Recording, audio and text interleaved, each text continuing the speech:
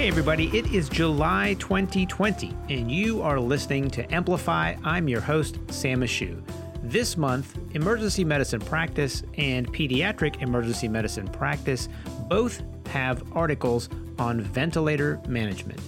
Nothing is really more anxiety-provoking than having to take away someone's airway, but immediately after that comes some serious decision-making about ventilator settings. And if you're at a place where you have the benefit of respiratory therapists who are generally tasked with setting this up for you, then that's wonderful. But in the current pandemic, you may find yourself having to do this yourself. And these decisions are not easy and have a lot of nuances depending on the clinical scenario and what's going on with your patient. So here to walk us through the adult management of the ventilator or vented patient is Dr. Ryan Pedigo.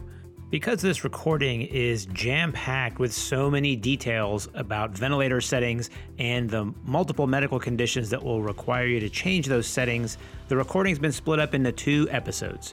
In the first half, we'll cover some of the basics of ventilator management and then move on to COPD and asthma. And in part 2, we'll cover things like ARDS, coronavirus and COVID-19, prone positioning, and some of the metabolic derangements that we see in patients with DKA and how to adjust the ventilator settings for that population. So without any further ado, here's Dr. Pedigo. Hi, my name is Ryan Pedigo. Up until last month, for the last 5 years, I've been the Director of Medical Student Education at Harbor UCLA Medical Center and an Assistant Professor of Emergency Medicine at the David Geffen School of Medicine at UCLA. In the last month, I've transitioned into residency leadership, and now I'm one of the Associate Program Directors at the same institution. And so I'm excited to talk about ventilator management of adult patients in the emergency department today. Hey, congratulations on the transition to a new position. That's exciting and a challenging time to be teaching residents in the midst of the pandemic. Today, we are talking about ventilator management for adult patients. And this is actually an article you authored for EB Medicine. So it's really exciting to have you here and share your expertise. Most of us practicing in community settings might have respiratory therapists actually manage the initial settings for patient care. And if you practice in a setting where that's the case, you may not realize some of the intricacies that are involved in even just the initial settings, but some of the special considerations for certain populations. And we'll get into all of that today. I will admit that ventilation settings, especially the modes, have always puzzled me with their naming. And so as I look at names and I start hearing pressure regulated volume control, volume assist control mode, and others, I start to get a little lost in the name and I forget the basics of what these names are supposed to represent. So tell me, let's begin with the volume assist control mode. Tell me a little bit more about that mode and why that's the most common one we use in the ED. Sure. So yeah, this is the most common mode, as you have alluded to. And a volume assist control mode allows the ventilator to totally take over the work of breathing and deliver the tidal volumes that you've pre-specified, but also allows the patient to overbreathe. When you break it down, volume assist control mode, the control breaths are the respiratory rate that you've set. So if the patient is paralyzed, not breathing, they're going to get the pre-specified number of control breaths that you've set as the respiratory rate that you've given to your respiratory therapist. And that is the minimum amount that they will get. However, you can also have assist breaths where the patient triggers a breath by starting to inhale. And once it reaches a certain threshold, it's noticed that your patient is trying to overbreathe, and then it will deliver an assist breath. This assist breath will be the same as the tidal volume that you have set because it is a volume assist control mode. If you were instead to do a pressure supported mode, then the pressure supported mode would give you the pressure that you set, and the tidal volume that would be generated would depend on the patient's effort, lung compliance, and other factors. Whereas in a volume mode, you're actually going to get that pre-specified tidal volume independent of the patient's respiratory mechanics. So when we talk about volume versus pressure assisted, and we see the words assist control, that's really just defining that they're going to get a certain number of baseline breaths. And then if they spontaneously breathe over that, that's just more breaths that they're going to get from the ventilator. Yes. And so most of the time you're going to do a volume assist control mode. Some other modes, like SIMV with pressure support, which is synchronous intermittent mandatory ventilation with pressure support, that is a mode that sometimes you'll see in some ICUs. And that mode behaves just like your standard volume assist control mode if they don't overbreathe. They're going to get the tidal volume at the set respiratory rate, and that's what they're going to get, which is the same. However, when they start to overbreathe, then the difference becomes apparent because when they overbreathe and take an assist breath, instead of getting the entire tidal volume, they're going to get whatever they can take based on the pressure support that you have pre-specified on the ventilator. So that's an additional setting you would have to choose on that ventilator mode. And when we talk about the pressure regulated volume control, is that also a mode that will deliver extra breaths to a patient who tries to spontaneously generate one? Yeah, so PRVC or pressure regulated volume control is still another form of assist control ventilation, but the way that that works is slightly different, where it on the previous breath is going to see how much pressure was needed to generate the tidal volume that you have set. And it's going to actually vary dynamically depending on how the patient's effort or lung mechanics change. And so this is a mode that's relatively newer that allows you to get the tidal volume theoretically at the lowest overall pressure possible because it's actually going to vary the pressure to get the tidal volume that you have set, but you don't set the pressure in pressure regulated volume control. You're setting your standard volume assist control settings with tidal volume, with respiratory rate, with your FiO2, with your PEEP. The main difference is in other ventilator modes, you might set a flow rate, which is how fast the breath is delivered. In this case, you're actually going to, because it's choosing the flow rate, you're going to tell it over how many seconds, so usually maybe zero point 0.8 or something like that, how many seconds the tidal volume will be delivered over. And then it will choose the flow to get the tidal volume delivered in your pre-specified time. And when we're looking at ventilation modes, is it safe to say that the titles and the type of mode you choose essentially comes down to what you want to prioritize the most for a particular patient? So if I'm trying to deliver a certain amount of volume to a patient and that's more important to me than say peak airway pressure because I don't think that's going to be an issue for this patient, then I might choose a volume regulated mode. If I'm worried that this is a case scenario where there's a lot of pressure involved and there are high pressures in the airway, then a pressure regulated mode might be more beneficial if I prioritize that higher. For simplicity, I would say that for myself, I'm mostly going to choose a volume assist control mode. The reason for that is this: when you choose a volume regulated mode, the patient will get the pre-specified tidal volume regardless of the patient's effort and regardless of the patient's lung mechanics. Unless, of course, the pressure is so high that it triggers your arbitrary ventilator alarm and says, oh, this is unsafe. So I'm going to, cut off the tidal volume so you don't blow up the patient. But in a pressure supported mode, you don't know what tidal volume they're going to get off the bat. It depends on their lung mechanics and it depends on the patient's effort. And so you're not guaranteed, although there are backup kind of tidal volume minimums you can set. The amount of tidal volume they're going to get is going to be dynamic based on those things. And for me, because in the ED, things are changing so rapidly, paralysis is wearing off or patients' conditions are changing. I prefer to have the guaranteed minute ventilation, the guaranteed tidal volumes that are associated with volume assist control mode types of ventilation. In RED, we happen to use PRVC.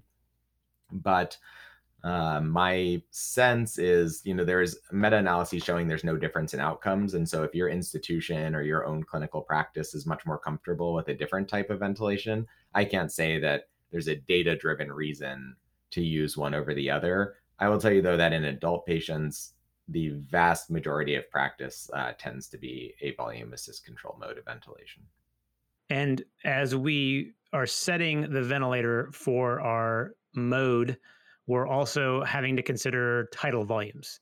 And there is the old tried and true, how much do you think this patient weighs? Well, they look about this size. Just put them on, 500, and let's just start there. Or there is a much better method utilizing an actual objective measure and that you talked about in the article. So tell me more about that.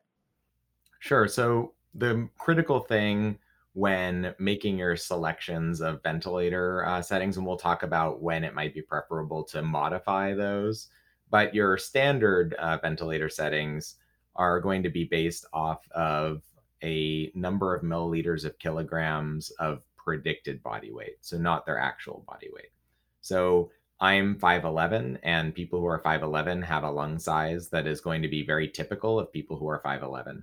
If I gained 20 pounds or lost 20 pounds, the size of my lungs would not really vary. And so, if someone is morbidly obese or substantially underweight, using their actual measured body weight may lead to either underventilation or much more frequently over distension for our patients who tend to have larger body habitus. So, the most accurate way would be to, if you don't have a already known height, would be just to measure them and then use the predicted body weight tables that are available both in this article and online as calculators.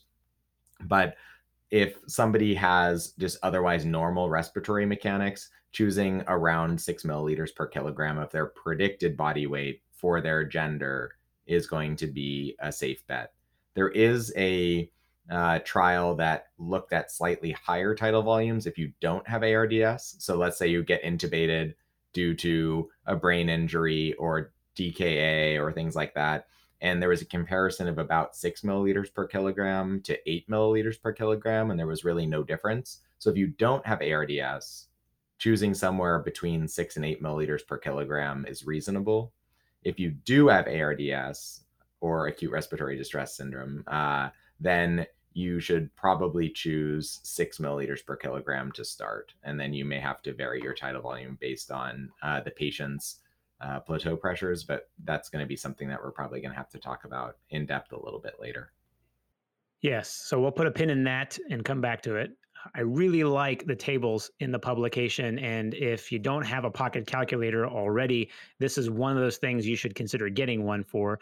The measurement of the height of the patient can be done pretty rapidly with a tape measure at the bedside. And then using a standard 6 milliliters per kilo is pretty easy to calculate with this table as a great starting point. Next on the list was inspiratory and expiratory ratio. So this is the amount of time the ventilator spends giving you your breath and then allowing you to exhale. And where are we on those options? So the I to E ratio, or inspiratory to expiratory ratio, just tells you how much relative time is given to inspiration, how much relative time is given to expiration. And although some ventilators you can actually like adjust that directly, there's no way to defy the laws of physics. And so really it's going to be mostly based on the respiratory rate that you choose. So to make the math easy, even though this is a slightly slower inspiratory time than otherwise might be chosen, if you have an inspiratory time, which you would set on PRVC, of 1 second, then it means that your tidal volume is going to be delivered each time at 1 second. So if you set a respiratory rate of 20, then you are breathing 20 times per minute and you are breathing 1 second for each of those breaths you're breathing in. Therefore, the other 40 seconds of that minute are devoted to expiration. So you have 20 seconds devoted to inspiration, 40 seconds devoted to expiration. So your I to E ratio in that case would be 1:2. Now, if you had a patient who had severe asthma or COPD and has obstructive physiology, the problem is getting the air out. So they usually need a I to E ratio where there is more time devoted to expiration. And so in that person, if instead you had set a respiratory rate of, let's say, 12 or 10, we'll do 10 to make the math easy. If you chose a respiratory rate of 10, you're breathing in for 10 seconds of that minute. So you must be exhaling for the other 50 seconds. Therefore, your I to E ratio would be 1:5. And so the I to E ratio is mostly going to be driven by your respiratory rate and somewhat driven by your inspiratory time. If you're using another volume assist control mode where you set a flow rate, there will be a very small dependence on the tidal volume, but in general, the main determinant of your IDE ratio will be your set respiratory rate. But again, because this is an assist control mode of ventilation, they can take in additional breaths. And then if they take in those additional breaths, they will be delivered those additional breaths.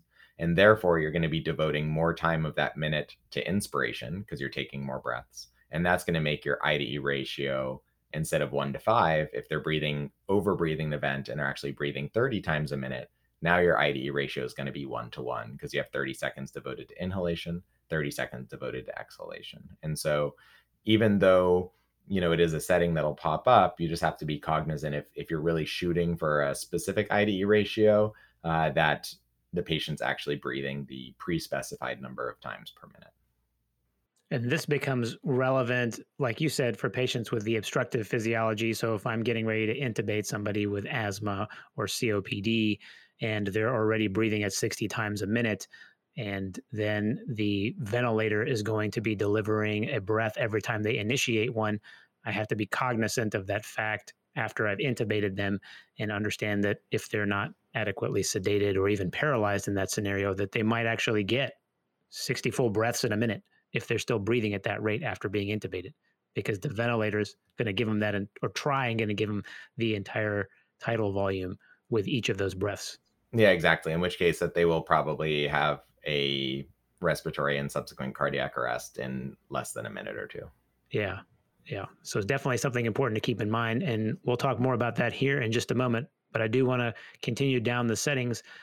The next one then is our fraction of inspired oxygen, or FiO2, which is really just the percent of oxygen that's being delivered to a patient. Most of us, I think, are usually accustomed to just starting them at 100%, but there is evidence that that's not necessarily the best for the patient, especially if you're going to maintain that for a while. And our goal is then to decrease as fast as possible. Yeah, I think that's good insight. So hyperoxia in many scenarios is bad for patients, just like hypoxia is. So it's kind of like the Goldilocks. You don't want too much, you don't want too little, you want just right. And I think it's totally reasonable to start at 100% because especially if you had a difficult intubation and things like that, they may desaturate once placed on the ventilator. And you don't really know what their oxygen requirements are necessarily going to be. But if you choose to do 100%, I would sit at the bedside and then decrease the FiO2 until you have a saturation on your, pulse oximeter that is acceptable for the range that's based on the patient's clinical status. And so for most people, that'll be a number 96 or below. The lower limit of what you should be shooting for is going to be a little bit up for discussion because there's a lot of trials that have come out showing that maybe SATs of 88 or so might be associated with higher rates of mesenteric ischemic events. And so because if they're satting 88 frequently, they might have desaturation events lower than that, and that may be dangerous. So I would say if you're shooting somewhere low 90s ish to 96, that's probably fine. And the lower bound of that is unclear what we should be shooting for. But you should titrate your FiO2 based on that to get the oxygen saturation that you want. Of course, if your pulse oximeter is unreliable, for instance, carbon monoxide poisoning, where it would always be 100%, and methemoglobinemia, where because of the absorption of the Fe3 plus will usually just show 85%, regardless of your actual oxygen saturation, then you'd have to rely on arterial blood gas measurements. But that initial titration at the bedside to get you a rough idea of where your FiO2 should land typically can just be done based on pulse oximetry values at the bedside, assuming they're reliable. Now, knowing that there is some evidence that maybe the hypoxia we're accustomed to seeing in like severe COPD patients, 88% or maybe even less, may not be ideal. When you go to intubate somebody who, say, for example, has severe COPD and is already on 3 liters of nasal cannula oxygen at home and just lives at 88%, after intubation, are you just using that as your goal, or are you actually pushing them up towards 90%? Yeah, I think that's a tough question. So prior to recently, I would just be like, oh yeah, keep them, at whatever they were satting before. And honestly, if they know, the family member is like, oh yeah, they have a pulse oximeter at home, they're satting 88%, like clearly they're not getting mesenteric ischemia while like sitting around watching Netflix, right? So the most recent trial, which kind of looks at this hypoxia, only included ARDS patients, and that was one of the papers cited in the publication, which was a publication in the New England Journal, which was liberal or conservative oxygen therapy for acute respiratory distress syndrome. So specifically, they enrolled ARDS people, and they targeted two groups. The conservative oxygen therapy group was at 88 to 92% target, and the liberal oxygen therapy group was a 96 or above target.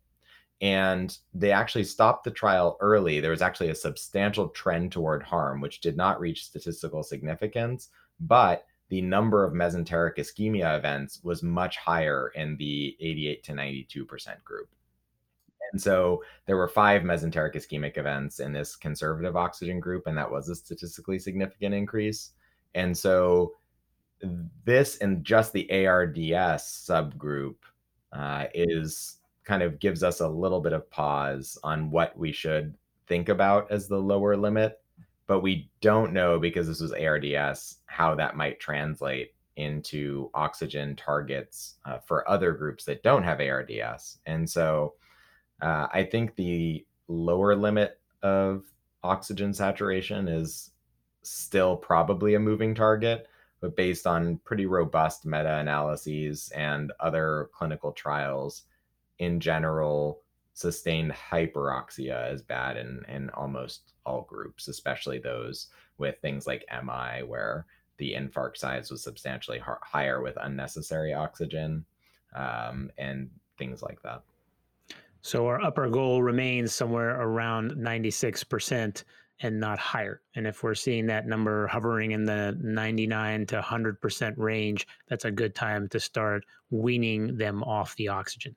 Exactly. The only time where that might not be the case is if someone has something like where hyperoxia is actually a therapy for the underlying disease, of course. So if they have something like a pneumothorax or have something like carbon monoxide poisoning, where the treatment is intentionally producing hyperoxia, then yes, the BMJ a couple of years ago came out with some rapid recommendations for oxygen therapy, and they basically had a strong recommendation for stopping oxygen therapy if they're satting 96 or above, and not starting it. They had a strong recommendation for not starting it if they're satting 93 or above, and a weak recommendation to not start it if they're satting 90 or above. So the as you get closer to that kind of area where we're not 100% sure, the data are not as strong. But we know if you're satting 96 or above, you should probably decrease your oxygen. And somewhere in that like mid 90s is probably going to end up being the sweet spot. Great. So now let's focus on just a few of the more common medical conditions where we may have to change vent settings, starting with those obstructive patients. So we have patients who have COPD or asthma, and we do our best not to intubate them. But in the disaster scenario where that does occur, what are some of the considerations we have to make to ventilator settings? Yeah, so in people with obstructive physiology like asthma or COPD, the predominant issue that you're going to deal with is with getting air out. So at baseline, these people have a prolonged expiratory phase, and that's something that you might comment on in your physical exam. If someone's really sick, you might be like, oh, they have lots of wheezing and a very prolonged expiratory phase, because they take a deep breath in, and then as it goes out, just like he and just wheezes, for a prolonged period of time, and that's because they just need more time for that, and that's going to have to be reflected in your ventilator settings. And so the main setting that you would have to change, the tidal volume is fine, the 6 milliliters per kilogram predicted body weight. And the main change that you're going to have to make is with your respiratory rate, making sure that that is lower despite all natural instincts to have it higher. Because what you'll see is after you intubate these people, you're going to get an ABG and it's going to say, oh, their PaCO2 is like 90 or something like that, and maybe their pH is 7.1, and they have a pretty substantial acute on chronic respiratory acidosis. And in any other patient without obstructive physiology, you'd be like, oh, I got to give them respiratory compensation. I got to crank up that respiratory rate and blow off that CO2. And if they could, then that would be good, but they can't because they need that time to exhale. And so, in general, you're going to allow for permissive hypercapnia and that respiratory acidosis because you want to avoid breath stacking, which is much more dangerous.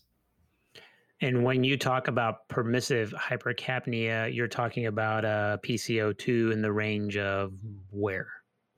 That is also a tough question because there people with COPD may have a baseline PaCO2 that's going to be much higher than a quote unquote normal person or a person without COPD because they have some component of a chronic respiratory acidosis. And so it's probably reasonable regardless of what their CO2 is. If their pH is above 7.1 or so, certainly 7.2, then that would just be something that you would accept. Obviously there's going to be some tipping point where the degree of acidosis is going to be really harmful, but the main thing that you're going to do is try to set the respiratory rate that is as high without causing any breath stacking, but no higher, because then you're going to get much more problems when the person actually breath stacks and then develops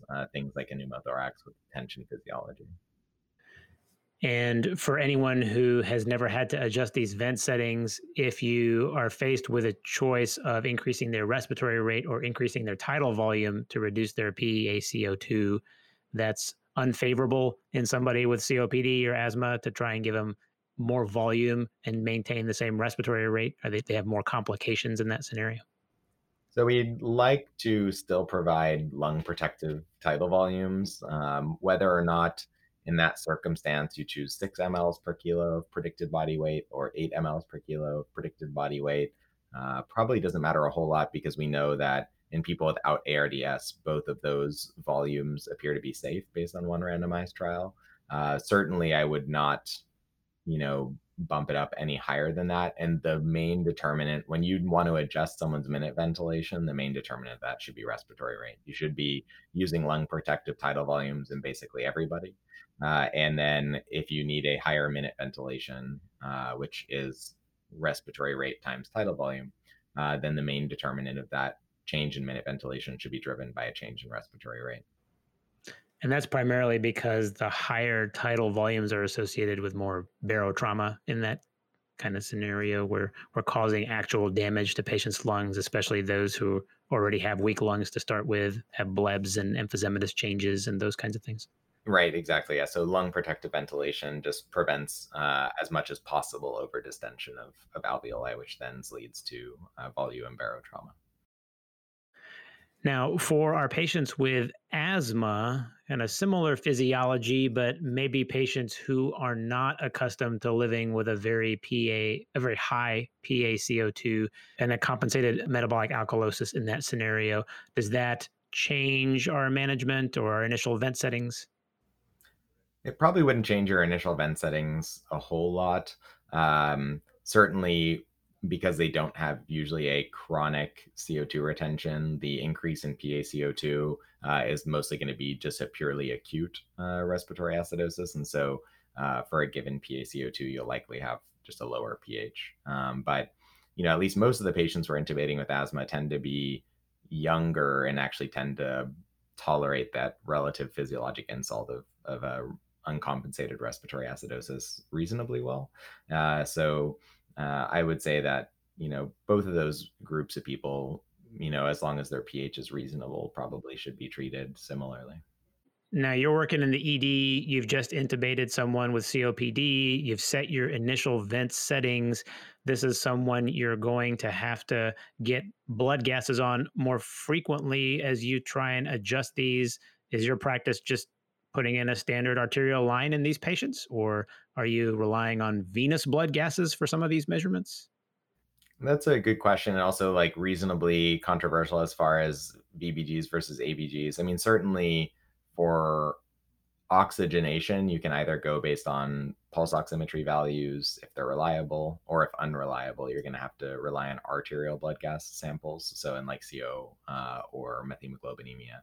Um, the determination of CO2 can be done dynamically on a breath-to-breath basis with waveform capnometry, but the problem is if you have abnormal lung mechanics, if you do waveform capnography, it's going to give you a number, and you know that in their blood, the number is either that number or higher. So if it was you or me, our lung mechanics should be reasonably normal. And that difference between the exhaled CO2 and your blood CO2 is actually going to be pretty low.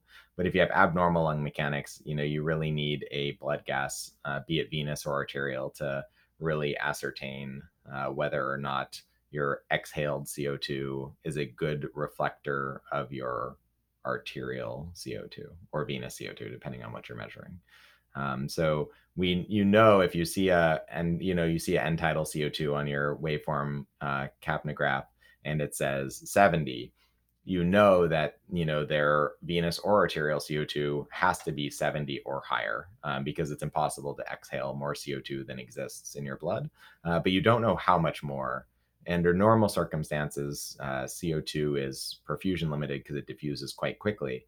But if you have abnormal lung mechanics there, you may have a bigger arterial alveolar CO2 gradient. And so arterial venous blood gases can be helpful to know exactly what it is. And also along those same lines, when you've already intubated your COPD or asthma patient and they're still exceedingly tachypnic, or the sedation has now worn off and they're triggering a lot of assisted breaths, what's your management in that scenario? Are you changing your vent settings? Are you looking to paralyze them, more heavily sedate them, do a combination of all the above? Definitely should focus on sedation first. So if you really need it for ventilator synchrony and to prevent overbreathing, that might be really deleterious. Eventually, you might have to go to paralysis. You'd like to avoid that if possible, because when you intubate these people who have an uncompensated respiratory acidosis, like people with asthma or COPD who get intubated, every fiber in their body is telling them to breathe. Their CO2 is 90, their CO2 is 100 maybe, and their baroreceptors, their medullary chemoreceptors saying like, you really need to breathe, like you need to breathe much faster. Your pH is 7.1, your pH is 7.2, and this is not good, so breathe really, really, really fast.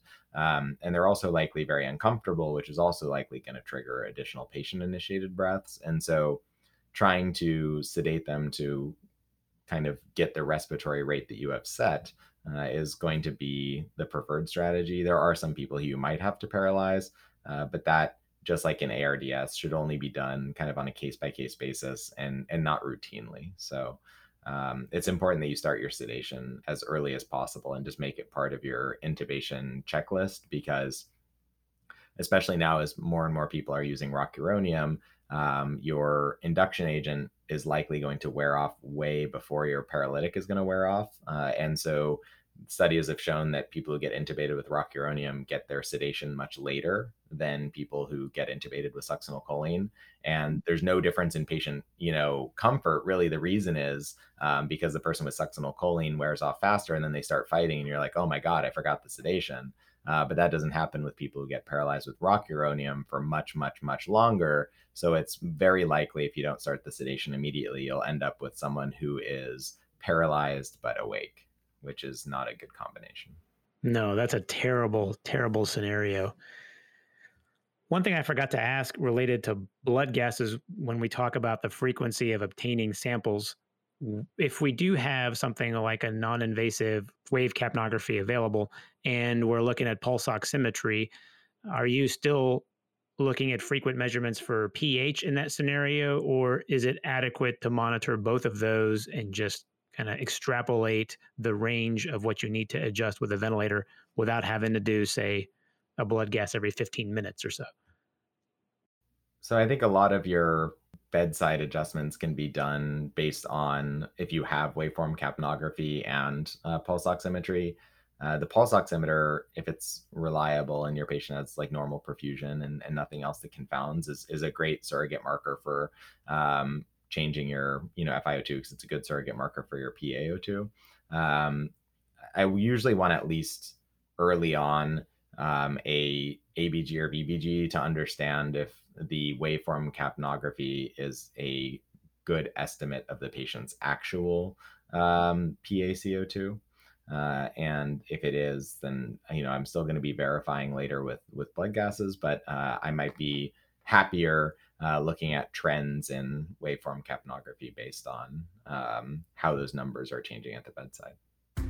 And that's the end of episode 1. I want to encourage you to go to the website and take a look at the actual article, read through all of the settings we just went through, and commit them to memory for the next time that you have to adjust a ventilator at the patient bedside. And while you're there, I want you to take a look at the pediatric emergency medicine article with the same information for pediatrics. It's highly relevant and something that's going to be exceedingly useful for your practice. Until next time, look for episode 2. I'm Sam Michoud.